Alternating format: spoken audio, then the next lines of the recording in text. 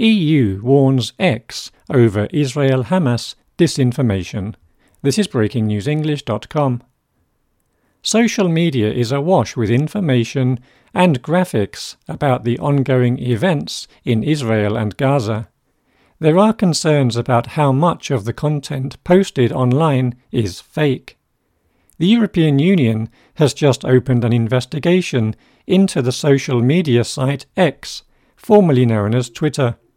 The EU says there is an alarming volume of posts containing false information on X. EU officials have expressed concern that X was being used to disseminate illegal content and disinformation. X has until the end of next week to answer a series of EU questions about this content. Failure to satisfactorily address these issues could lead the EU to impose a fine on X of up to 5% of the company's daily global turnover. The EU probe into X comes under the bloc's Digital Services Act.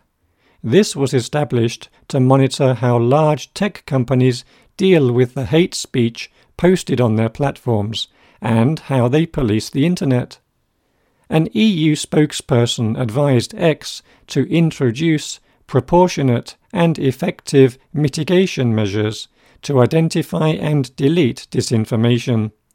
He added, "We have, from qualified sources, reports about potentially illegal content circulating on X, despite flags from relevant authorities." Hundreds of bogus accounts have been flooding the internet with harmful and inflammatory content. The CEO of X said the site had removed hundreds of these accounts. A social media expert lamented this was a drop in the ocean.